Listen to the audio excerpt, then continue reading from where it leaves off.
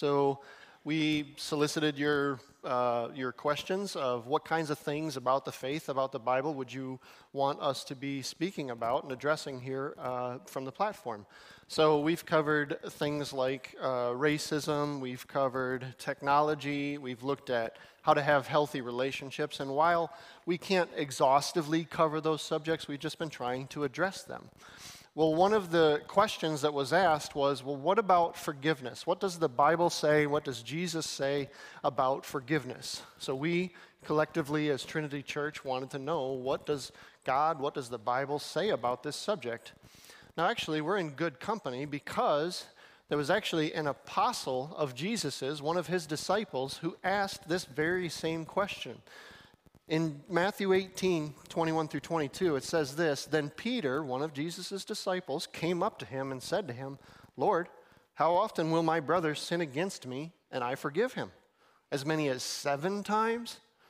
Jesus said to him, 'I do not say to you 7 times, but 77 times.'" Now this is an interesting thing because 7 in the Jewish mind was a number of completion. It was a very thorough number. So if you got to 7 of something, you were done. Finito, finished. I don't have to do this anymore. I'm done with it.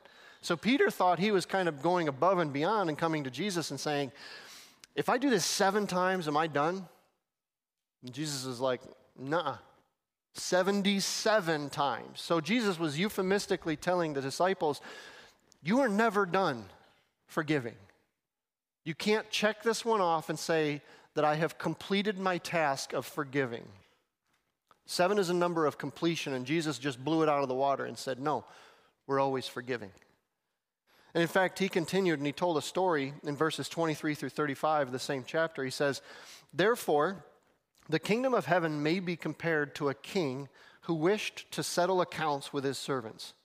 When he began to settle, one was brought to him who owed him 10,000 talents.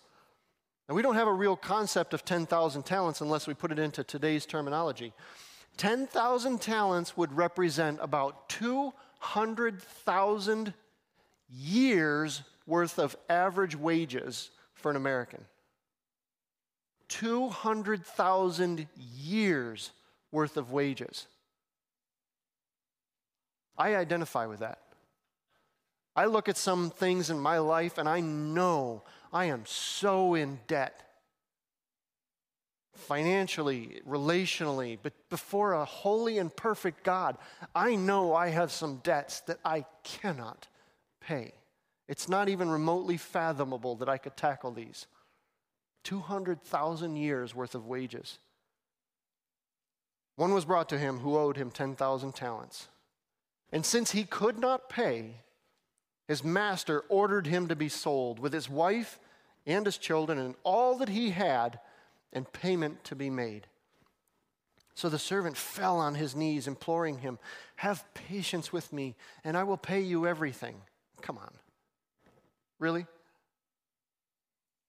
"And out of pity for him, the master of that servant released him and forgave him the debt." Forgave him the debt.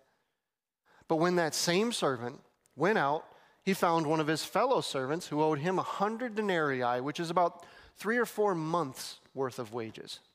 So it's not nothing, but it is not what this other servant owed. Who owed him 100 denarii, and seizing him, he began to choke him, saying, 'Pay what you owe.' So his fellow servant fell down and pleaded with him." Similar language. "Have patience with me, and I will pay you." He refused and went and put him in prison until he should pay the debt. When his fellow servants saw what had taken place, they were greatly distressed, and they went and reported to their master all that had taken place. Then his master summoned him and said to him, "You wicked servant, I forgave you all that debt because you pleaded with me. And should not you have had mercy on your fellow servant as I had mercy on you?" And in anger, his master delivered him to the jailers until he should pay all his debt.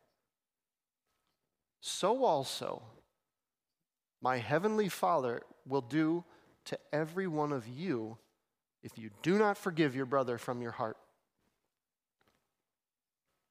Should we forgive? Jesus' answer is very, very clear. We should forgive. We must forgive.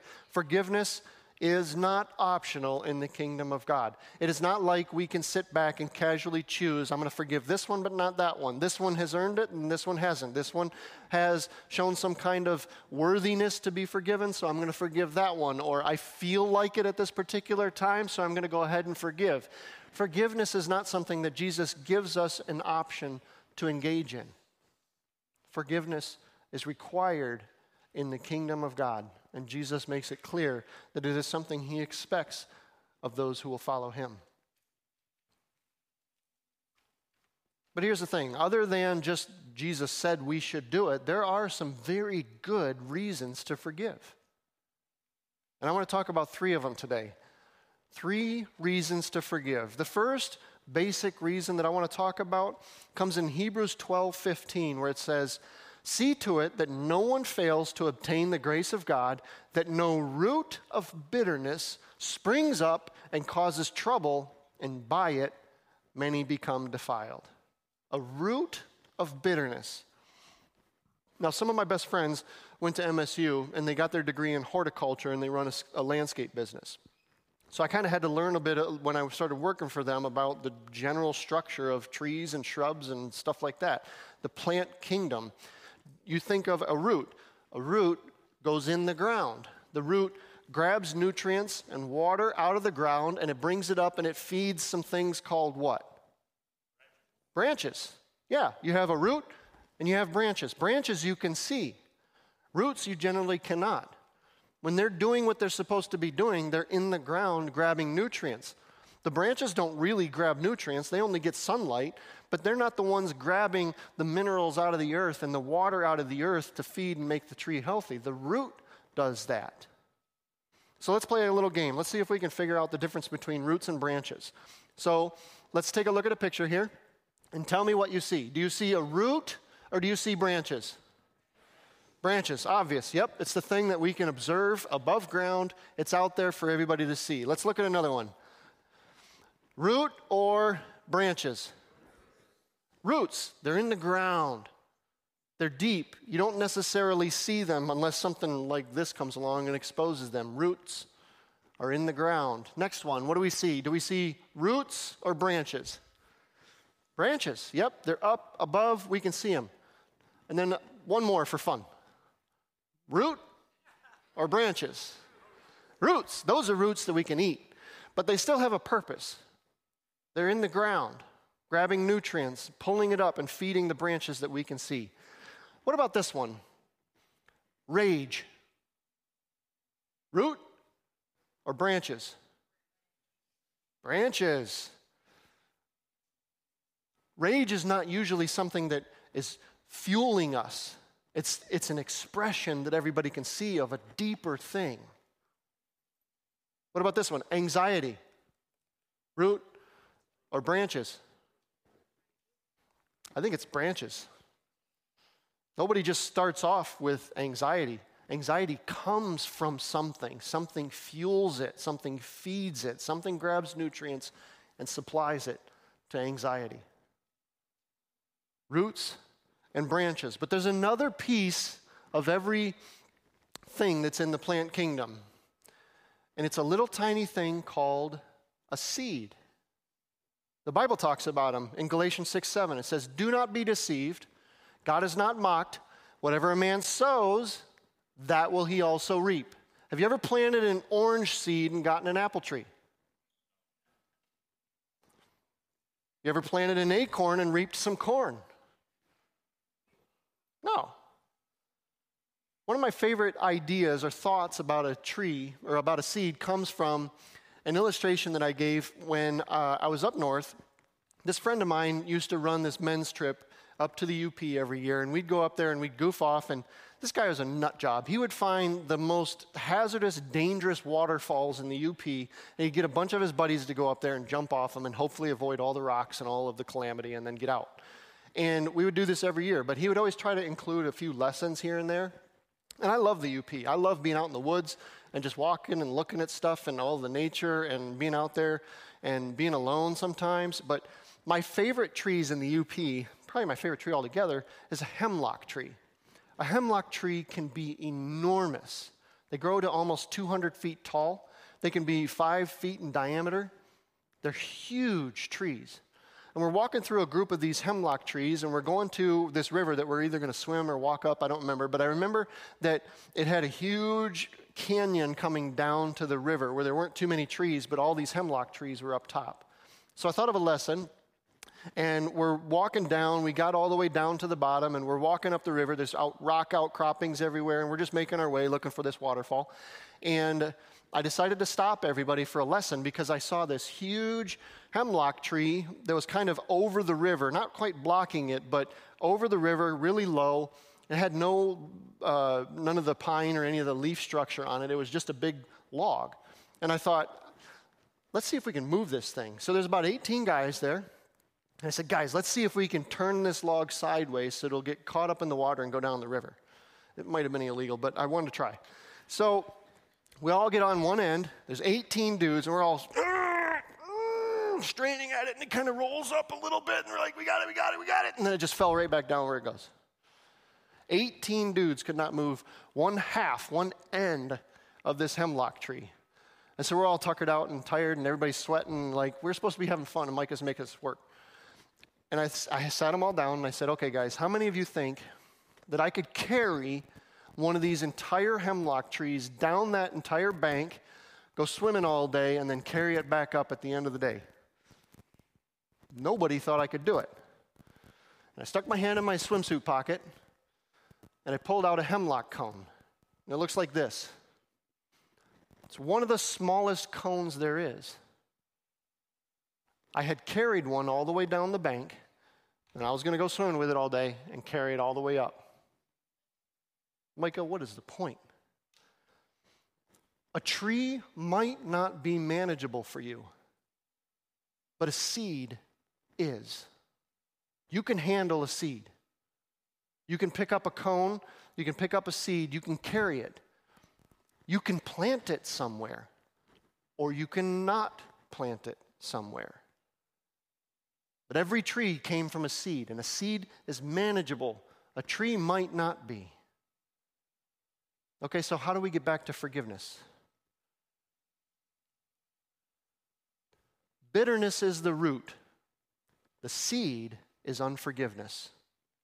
And that seed, if we plant it, becomes bitterness, and eventually it grows up into a tree.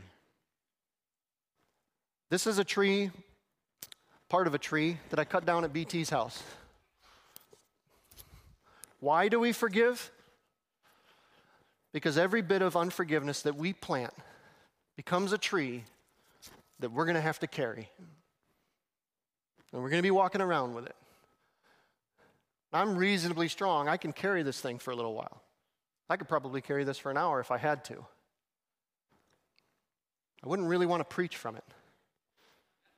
Like, it's slowing me down. You see, I like to move around here. I like to use my hands and do some gestures and stuff, but I'm encumbered now with a tree. Maybe somebody else put it here. Maybe I picked it up on my own. Maybe it's my own fault that I have it. Maybe it's someone else's. But either way, I'm carrying around a tree, and it's got me going pretty slow. Why do we forgive? I'll show you why we forgive. We forgive so that we can do something like this.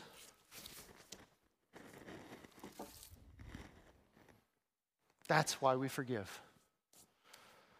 That tree has nothing to do with anyone else. Has nothing to do with how it got on my shoulder. Me setting it down makes me free. Forgiveness is not for the other person. Forgiveness lets your heart, my heart, off the hook. We get entangled and ensnared in these things that have been done to us or that we've done to ourselves, and we get bound to them. Forgiveness is when we let our own heart off the hook. So we forgive so that we're not planting the seed of unforgiveness that will become a bitter root and spring up into a tree that will defile ours, our own lives, and the lives of those that we love. The second reason that we forgive is that Bitterness and unforgiveness gives ground and advantage to Satan. If you don't know this already, Satan hates your guts. He wants you bound up and in prison. He wants you in bondage for all of your days. You represent everything that he hates. You have the image of God within you, and he cannot stand it. He wants it bound and in prison forever. He hates you. He's always looking for an advantage over you. And listen to this in 2 Corinthians 2, 10 through 11. It says, anyone whom you forgive, I also forgive. Indeed, what I have forgiven, if I have forgiven anything, has been for your sake in the presence of Christ, so that we would not be outwitted by Satan. For we are not ignorant of his designs. Let's not be ignorant of what he is trying to do to us all the time. Another translation says, lest Satan should take advantage of us. I don't want the enemy of my soul to have an advantage of me. Advantage is kind of a wrestling term. My son wrestles. And you can tell clearly when somebody's got an advantage. They usually get points for it in folk-style wrestling. But it's usually when somebody's on top or when they're behind their opponent and they have a much greater capacity to do whatever they want to their opponent. I don't want to be in a position where I have given Satan a capacity to do whatever he wants to me. Forgiveness is biblically a very clear way that I can give Satan control or some kind of capacity to have an advantage over me. I don't want to do that. I dare say you don't either. But unforgiveness is a very easy way to give away some control of your life to Satan. And in fact, in the passage that we read about the unforgiving servant, the master had turned this unforgiving servant over to jailers. And in one of the other Gospels, it says that he might be tormented by them. That's the enemy. And if we're unforgiving in our lives, if we let the root of bitterness to drive in and go deep, Satan has an advantage over us. So point one is that we don't want to plant the seed of unforgiveness that will become the bitter root. Point two, the reason two, is that we don't want to give ground or advantage to Satan. And then lastly, unforgiveness is a sin that blocks God's capacity to work in our lives. So at one point, the disciples came along with Jesus and they said, hey, Lord, will you teach us to pray? And he teaches them to pray in the famous Lord's Prayer. And one of the lines in the Lord's Prayer is, forgive us our trespasses as we forgive those who trespass against us. As we forgive those who trespass against us. And when Jesus concluded the prayer, he immediately gave them a little bit more about this forgiveness thing, where he says in Matthew 6, 14 through 15, for if you forgive others their trespasses, your heavenly Father will also forgive you. But if you do not forgive others their trespasses, neither will your Father forgive your trespasses. That is really clear and serious language. Is Jesus saying that if we don't forgive other people, we can't get into heaven? I don't think so. No, he's not. But he is very clearly saying that if we're going to have a life of unforgiveness, we can expect no forgiveness from God. He's not going to be for us. He's not going to be making ways for us like those verses talked about. It inhibits his capacity or his ability to work in our lives if we're being unforgiving. How can we receive forgiveness and forbid it from our neighbor? Jesus is pretty clear about the seriousness of how unforgiveness in our lives can affect God's capacity to forgive us.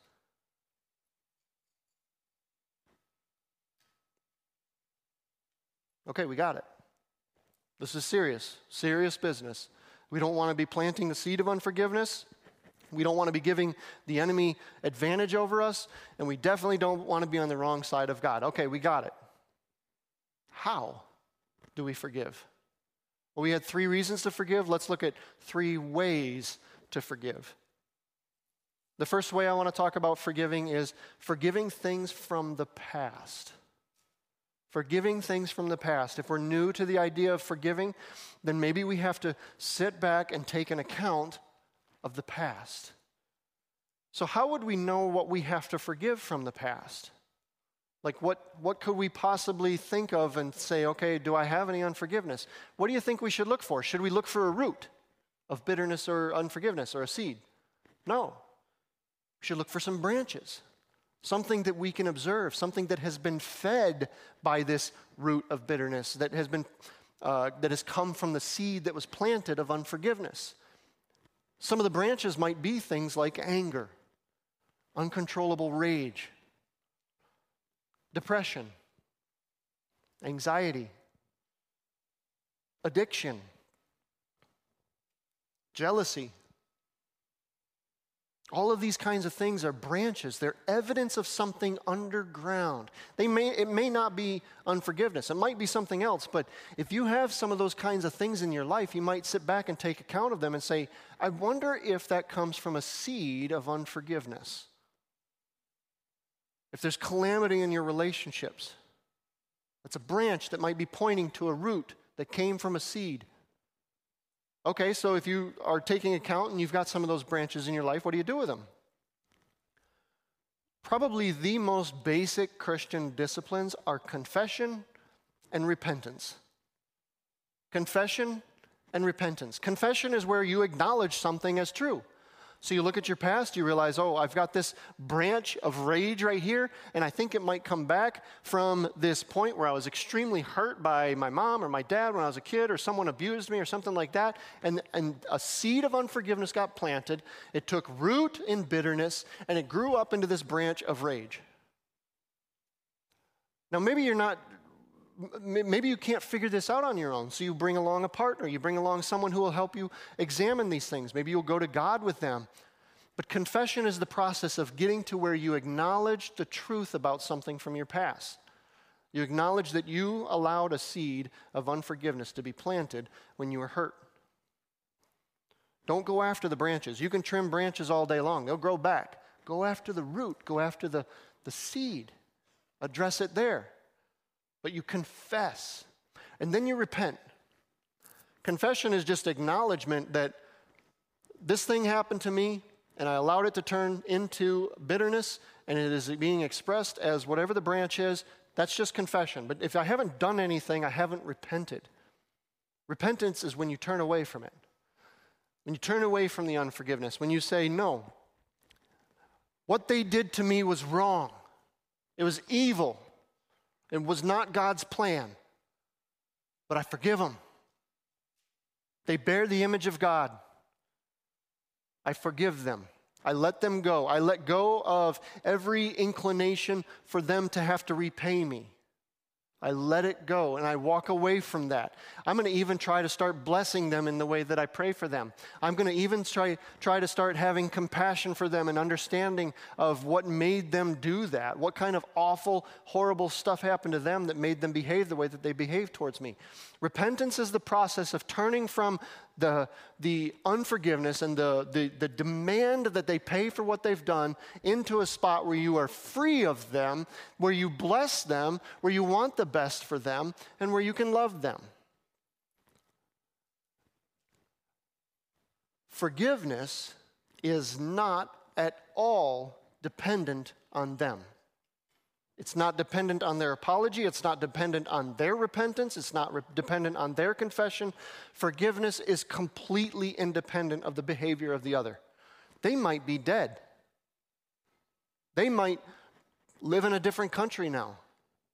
It may be someone that you can never talk to again and you can never hear a word from again. Forgiveness is not dependent on them. That said, reconciliation is. So you can forgive someone, but it does not mean that you need to be in reconciled relationship with them. While forgiveness is independent of them, reconciliation is dependent on them.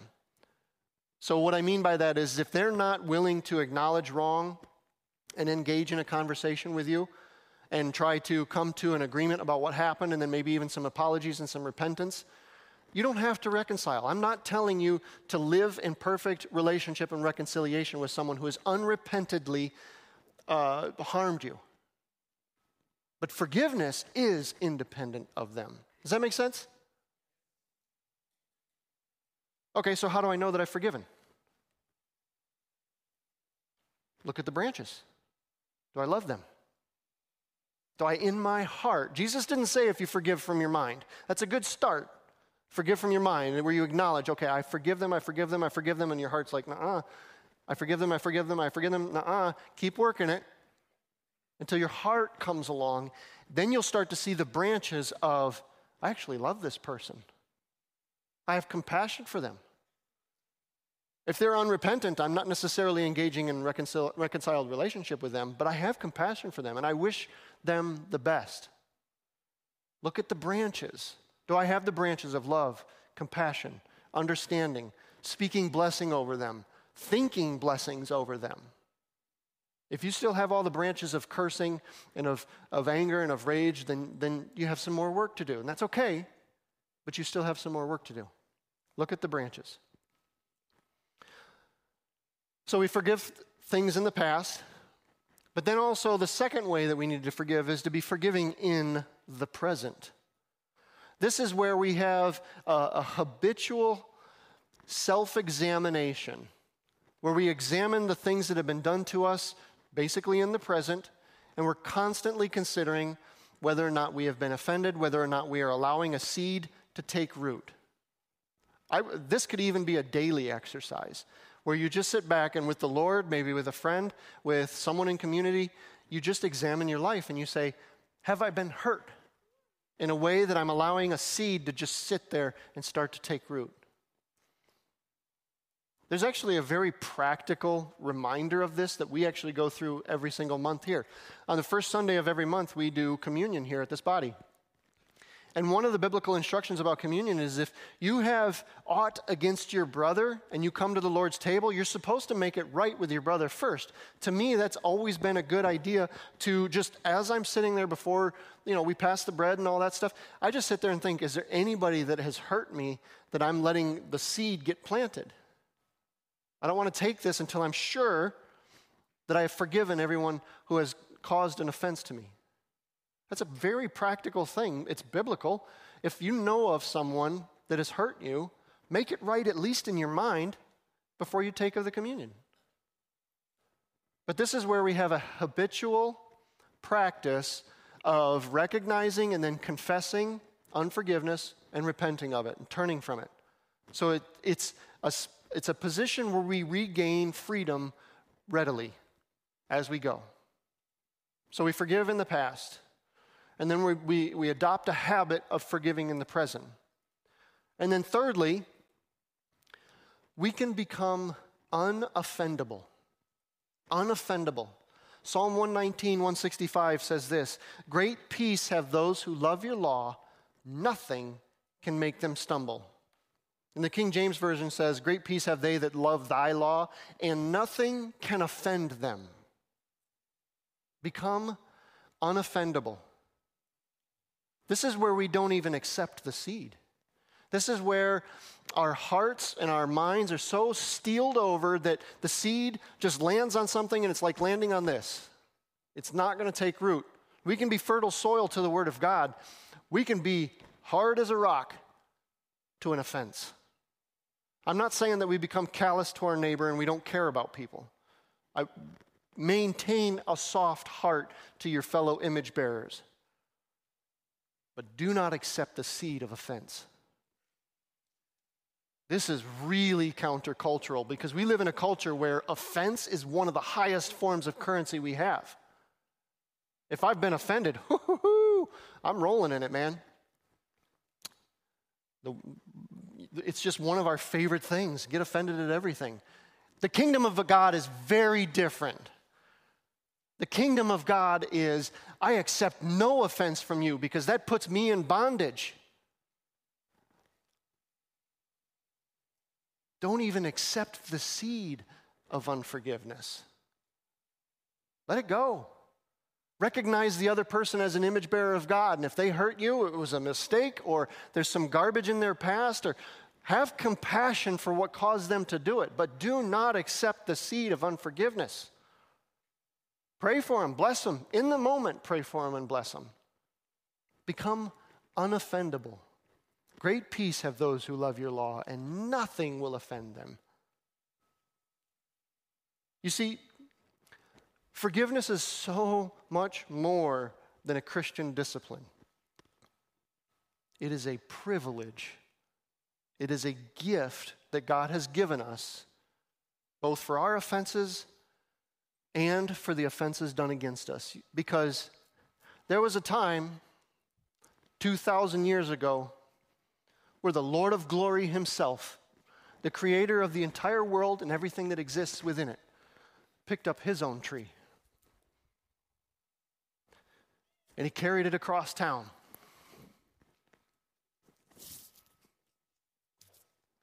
And he climbed up a rock with a tree on his shoulder. And he let mankind nail him to it. Every offense, every hurt, every crime, all of it, every tree, he carried it, and then he hung on it for our sakes. He let us off the hook. He let his own heart off the hook. And he paid the price for us. Forgiveness is a privilege in the kingdom of God. And we can follow his example.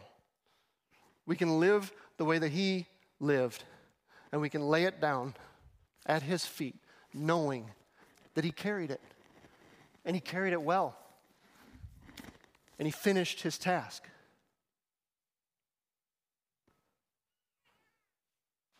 There's probably two kinds of people here today.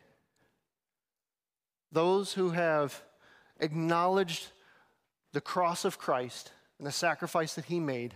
They've acknowledged him as the King of glory, the Lord of all the earth, the Lord of heaven, and they've accepted the sacrifice that he made for them.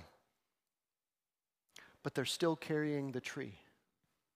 They're still carrying the tree of unforgiveness toward others, maybe even some unforgiveness toward themselves. You're a Christian, you acknowledge Christ, but you're carrying around that tree of unforgiveness.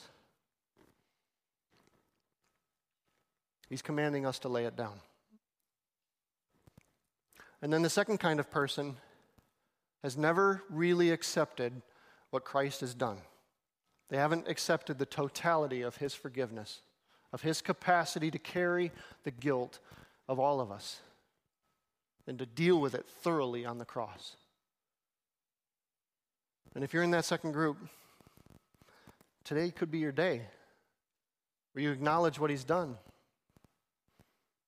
where you seek him out, where you confess him as the Lord of glory, and you believe in your heart that not only did he die on a tree, but he rose from a grave. And if you're in that second group and you're not sure how to do that, I'm actually going to invite the elders and their wives down right now, and then the prayer team. And I'm going to close in prayer, and if you don't know how to do that, come down. Talk to the elders, talk to their wives, talk to the prayer team, talk to me, and we'll show you the way. With that, I'm going to close, I'm going to pray, and we're dismissed.